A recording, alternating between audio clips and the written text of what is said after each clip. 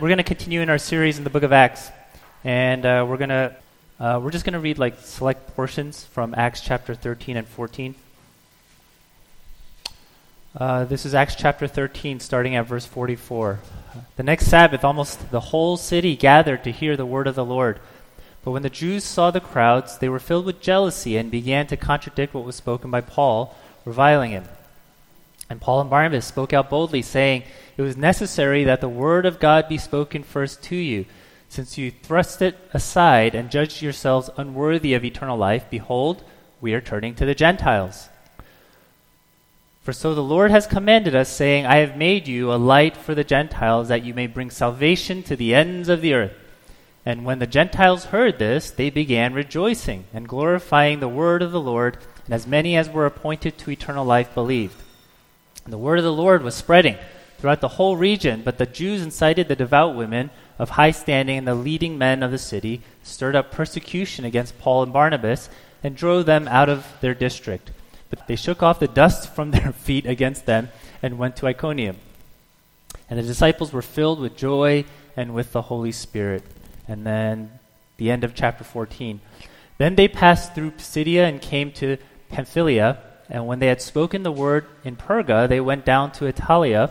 And from there they sailed to Antioch, where they had been commended to the grace of God for the work that they had fulfilled.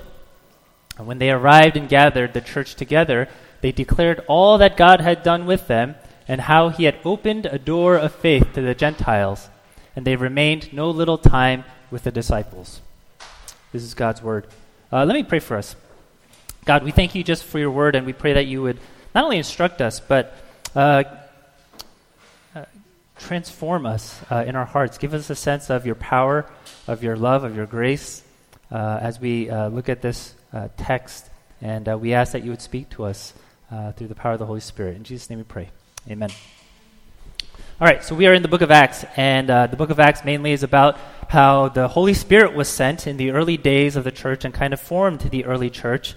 And we are in a section where now there's like this directional change and expansion in terms of the movement of the gospel, where the Holy Spirit sends Paul and Barnabas on their very first missionary journey. And we're not going to look at the entire missionary journey, so I do want to just summarize it briefly.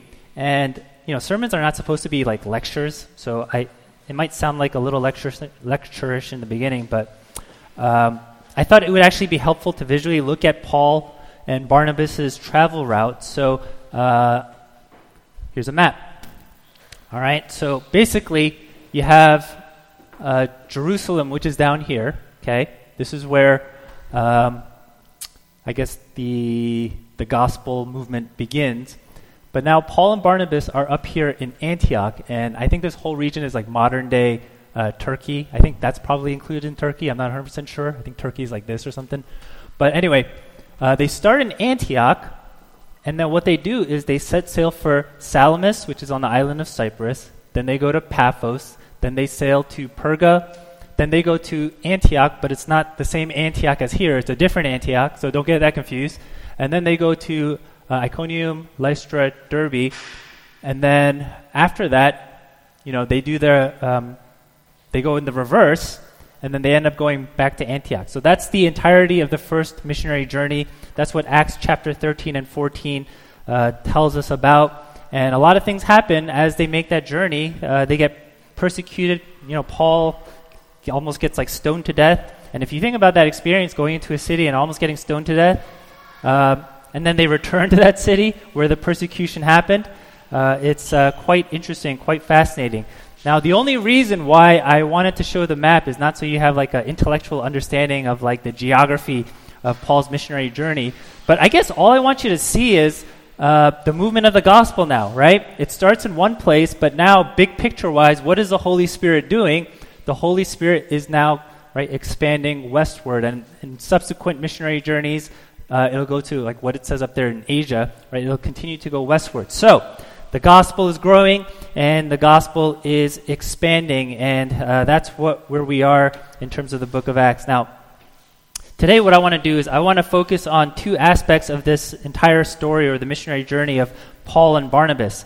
The first thing I want to look at is I want to look at the reaction to the gospel and basically how it subsequently shaped Paul's own sense of ministry and his own calling in ministry.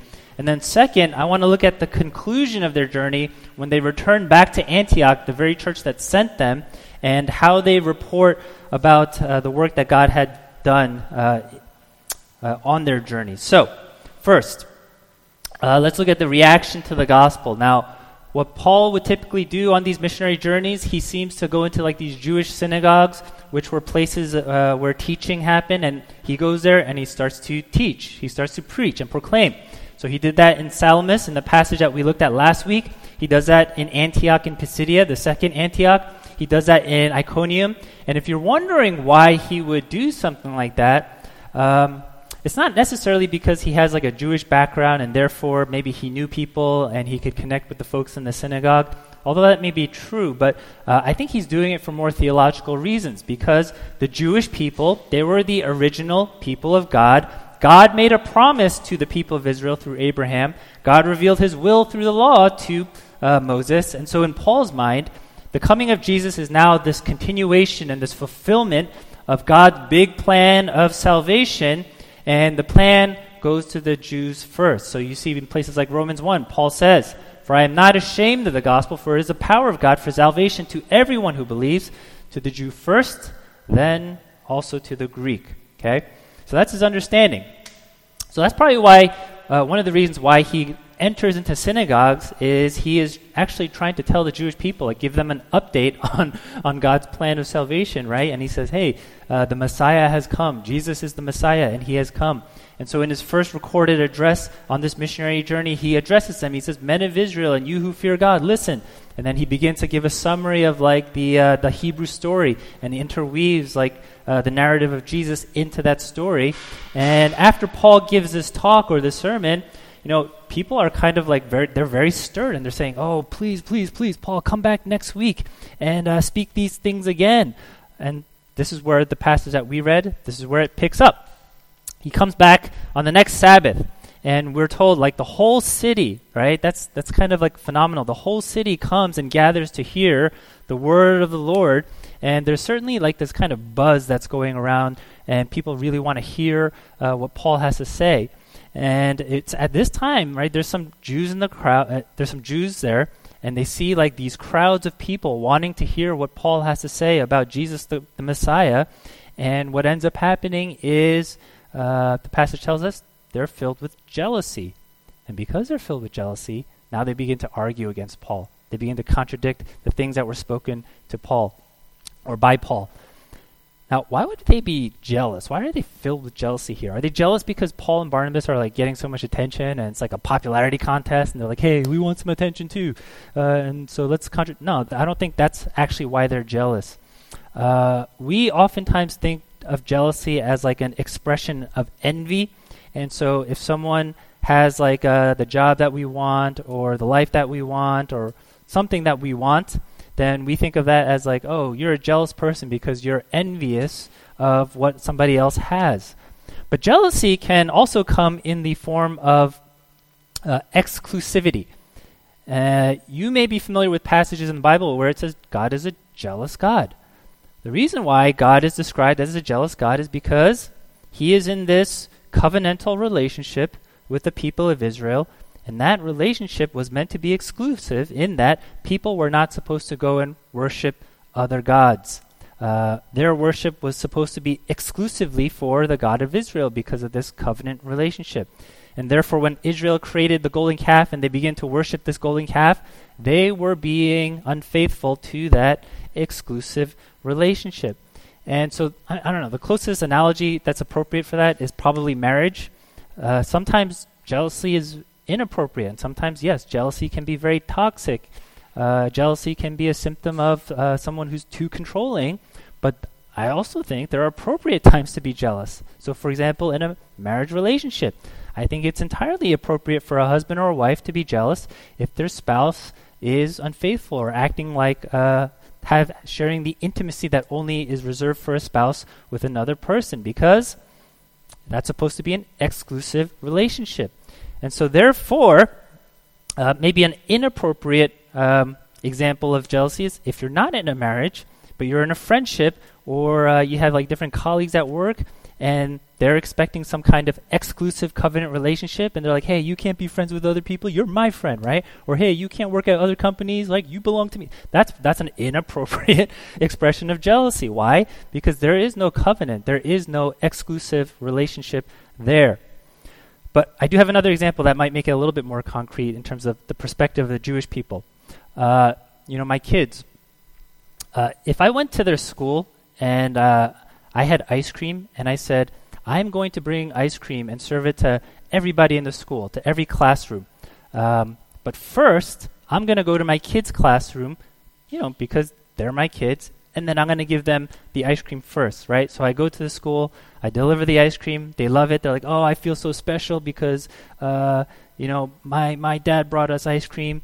And they probably feel more special because other classes didn't get it. And then I tell them, okay, now I'm leaving, and I'm going to go distribute the ice cream to the other classrooms.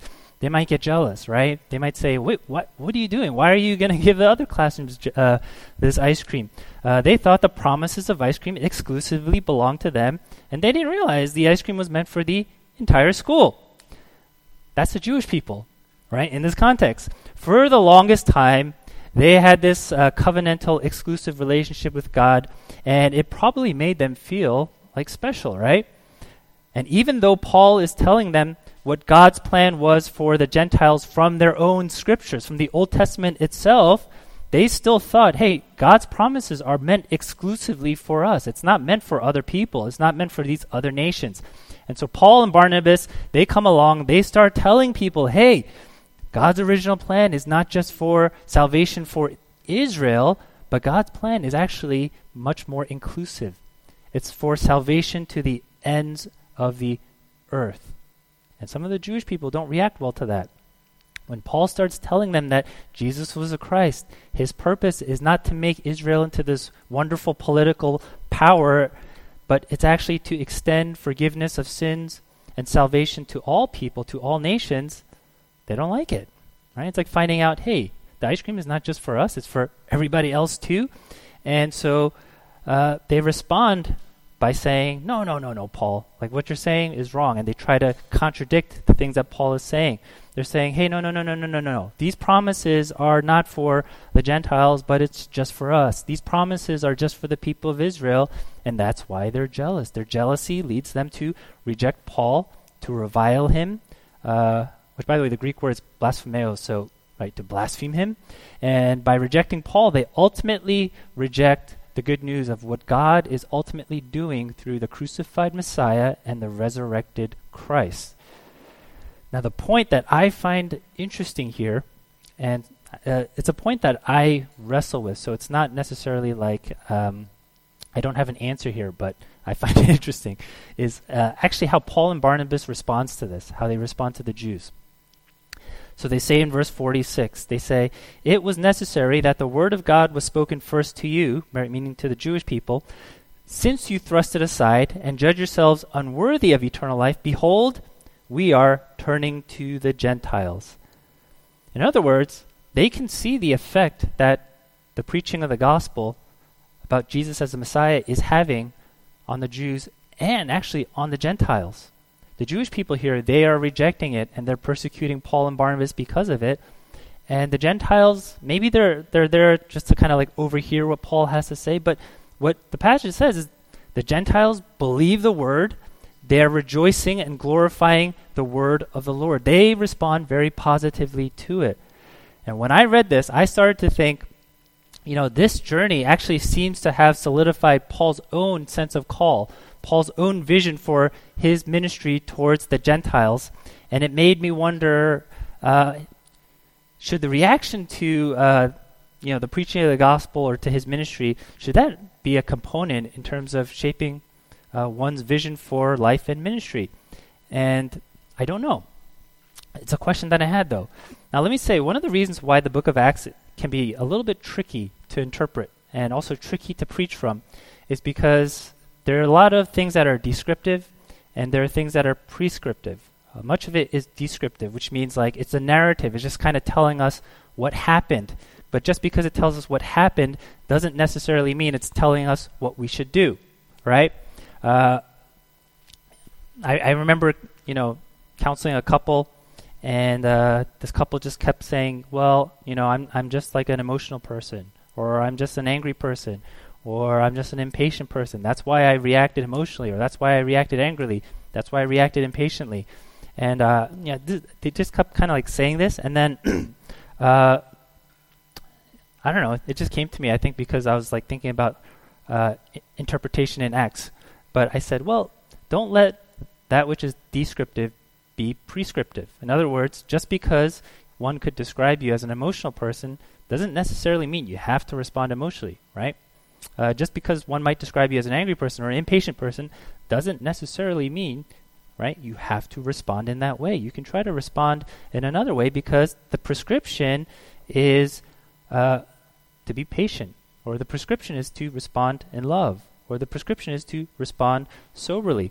And likewise, I think we can look at how Paul and Barnabas respond to the rejection of the gospel from the Jews and the reception of the gospel from the Gentiles. And maybe we kind of say, well, is that prescriptive for us? Is that what we ought to do? Or is it just describing what they did? I don't have an answer for that. I don't know. Now, some of you may know, I guess throughout the course of my life, I had thought about doing ministry in Japan even before Jen and I met. And then when we got married, I guess that was like always an idea. Should we like go to Japan for like missions work or something like that? And Japan, of course, is a very difficult place to do ministry. A lot of missionaries go there, and a lot of missionaries quit because there's like so little fruit there. And part of the reason why I was like, oh, maybe I should go to Japan for missionary work is because there's so few Christian believers in Japan. I think it's like around 0.1% or something, right? So not even 1%, but 0.1%. And I was like, oh man, surely that must mean Japan needs more missionaries. Conversely, what was also happening during that time is Christianity was exploding in places like China. And I made visits to China, and it was like so amazing to see some of the things that were happening in China.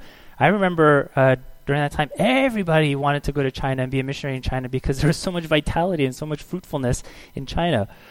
One of my earlier experiences visiting China, I was I was teaching a group of Chinese believers, like in this like small, tiny room, and we, we were with them like literally talking for like 4 to 5 hours in a row because they just kept asking questions. They just want to know more and more and more about the Bible. Like that's how hungry they were for the Word. And then I came back to the U.S. and I'm like, oh man, in this context, if I talk for like more than 30 minutes or 45 minutes, people start to get like annoyed. Like, what is taking so long, right? And so like there's this great hunger, and of course you want to be part of that. It's like incredible to see like God doing His work in these places. And I kind of juxtapose like those two situations, and I asked myself, would Paul have shaken off the dust of his feet in Japan and like gone to China? I don't know, right? Maybe, I don't know. I don't really have a definitive answer here, but I guess I do consider perhaps the response to the gospel should be maybe one of the things to consider when we think about our own sense of mission. And I wouldn't say that definitively because of the whole descriptive prescriptive thing, but maybe something to consider. But in choosing to focus his mission on the Gentiles, what that also means, of course, is he's kind of turning away his attention from the Jews. It's his own people, right?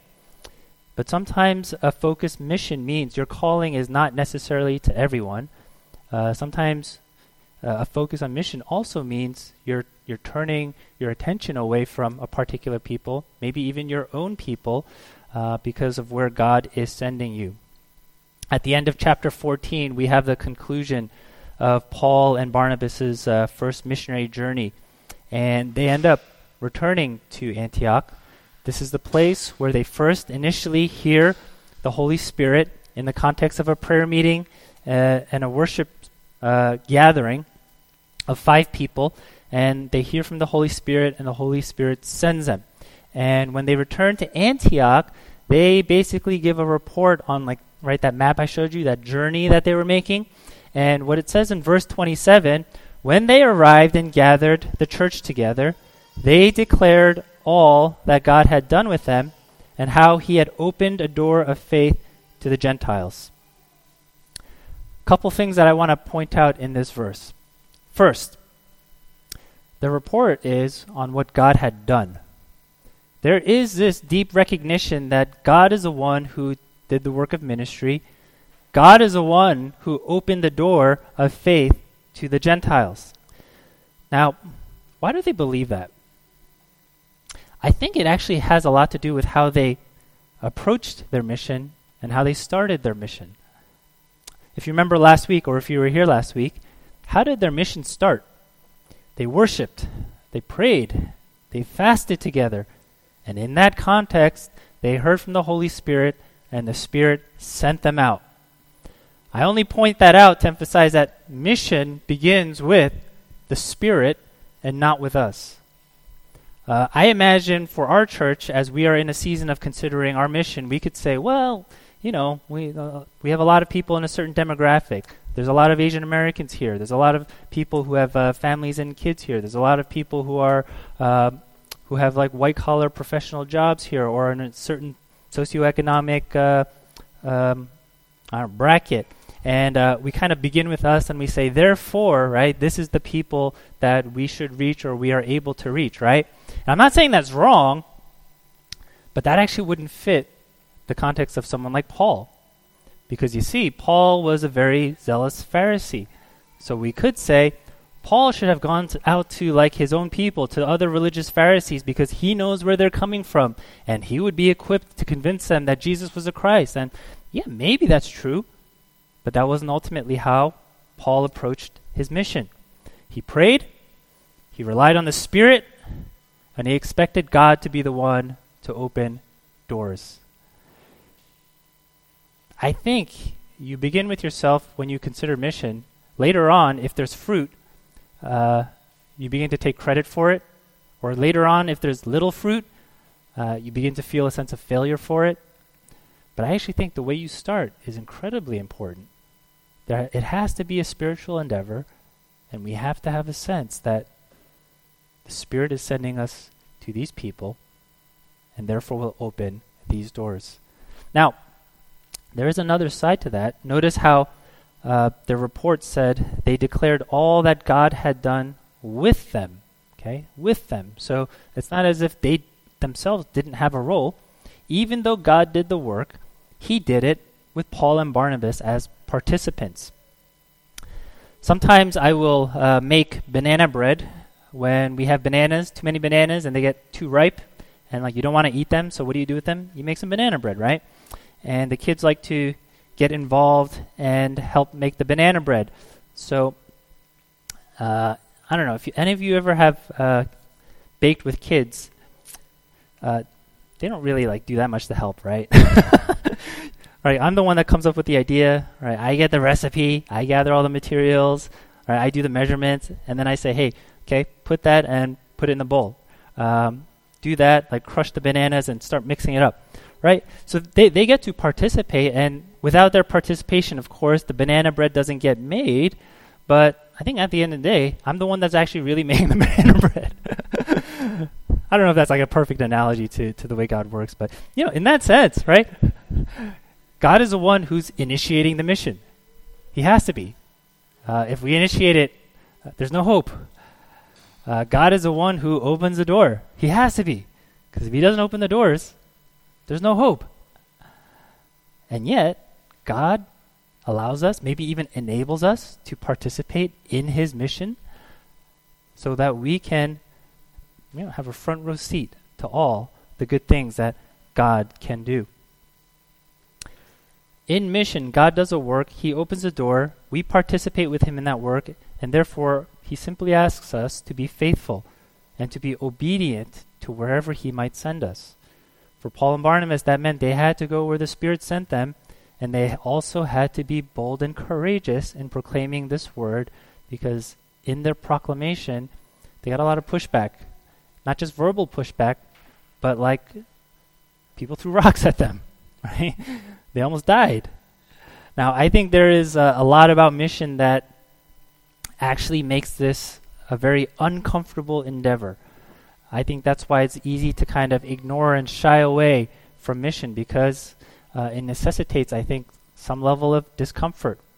If the Spirit is sending, then it might require moving to a place that we don't necessarily want to go.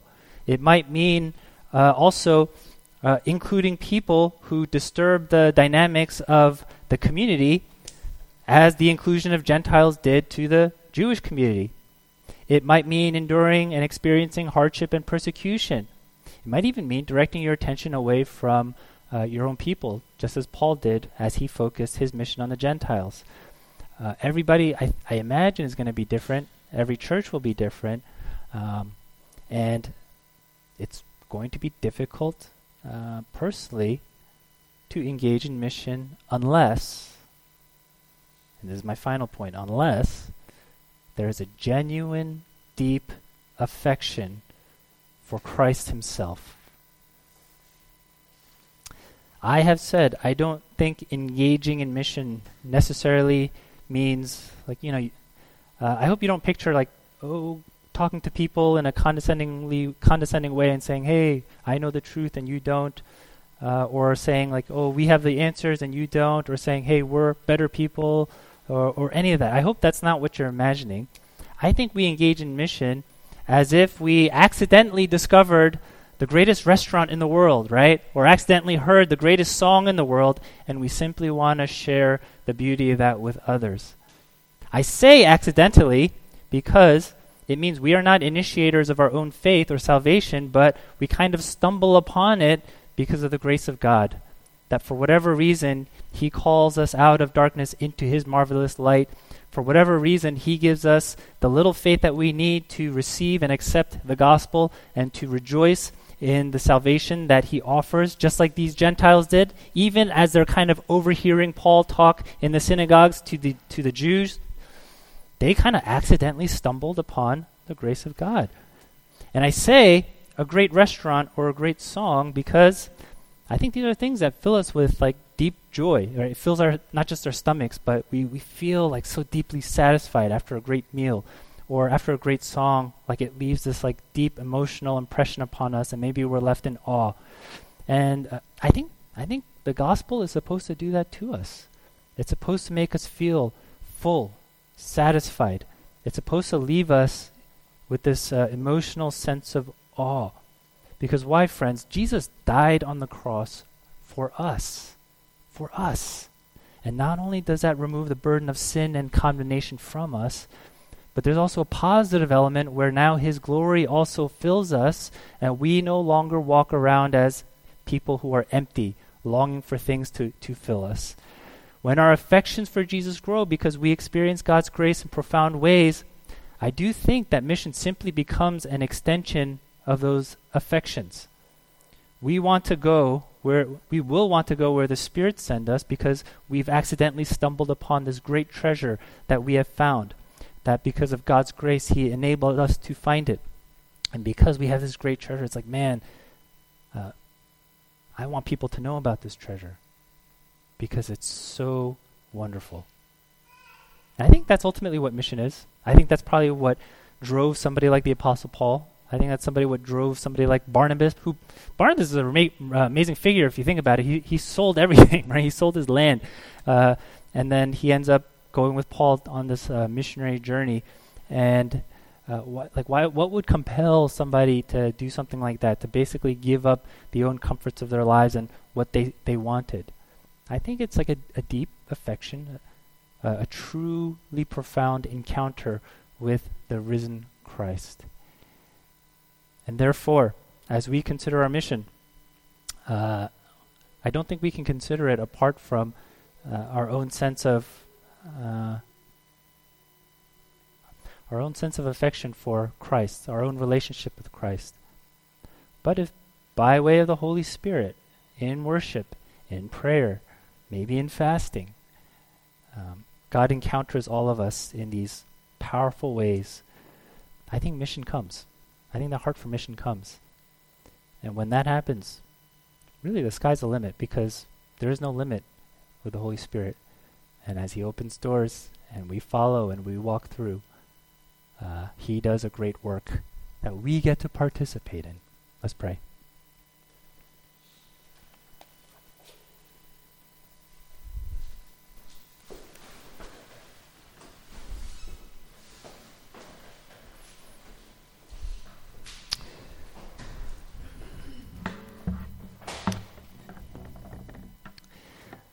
God, as we end the sermon, reflecting on cultivating our own affections for Christ himself, I guess that's where we want to begin to pray. God, we pray in the midst of a lot of things that distract us. Not just distract us in terms of time, but maybe our emotional energy and our mental energy, and maybe that takes away the time to cultivate a deep relationship with you and to think about higher things than simply, our jobs and our schedules and kids' activities and schools and all those things of which are good things and things that we ought to be thinking about, but definitely not at the expense of considering who you are and what you've given to us. You've extended your hand of grace to us. You've included us into this great plan of salvation, that we now get to come and be part of your kingdom, citizens of your kingdom, that you now call us sons and daughters, and we get to belong into your family, that you now offer us this inheritance that's imperishable and unfading.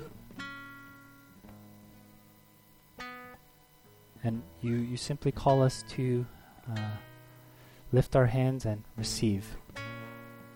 And it's in this posture of receiving that you enter into our lives, into our hearts.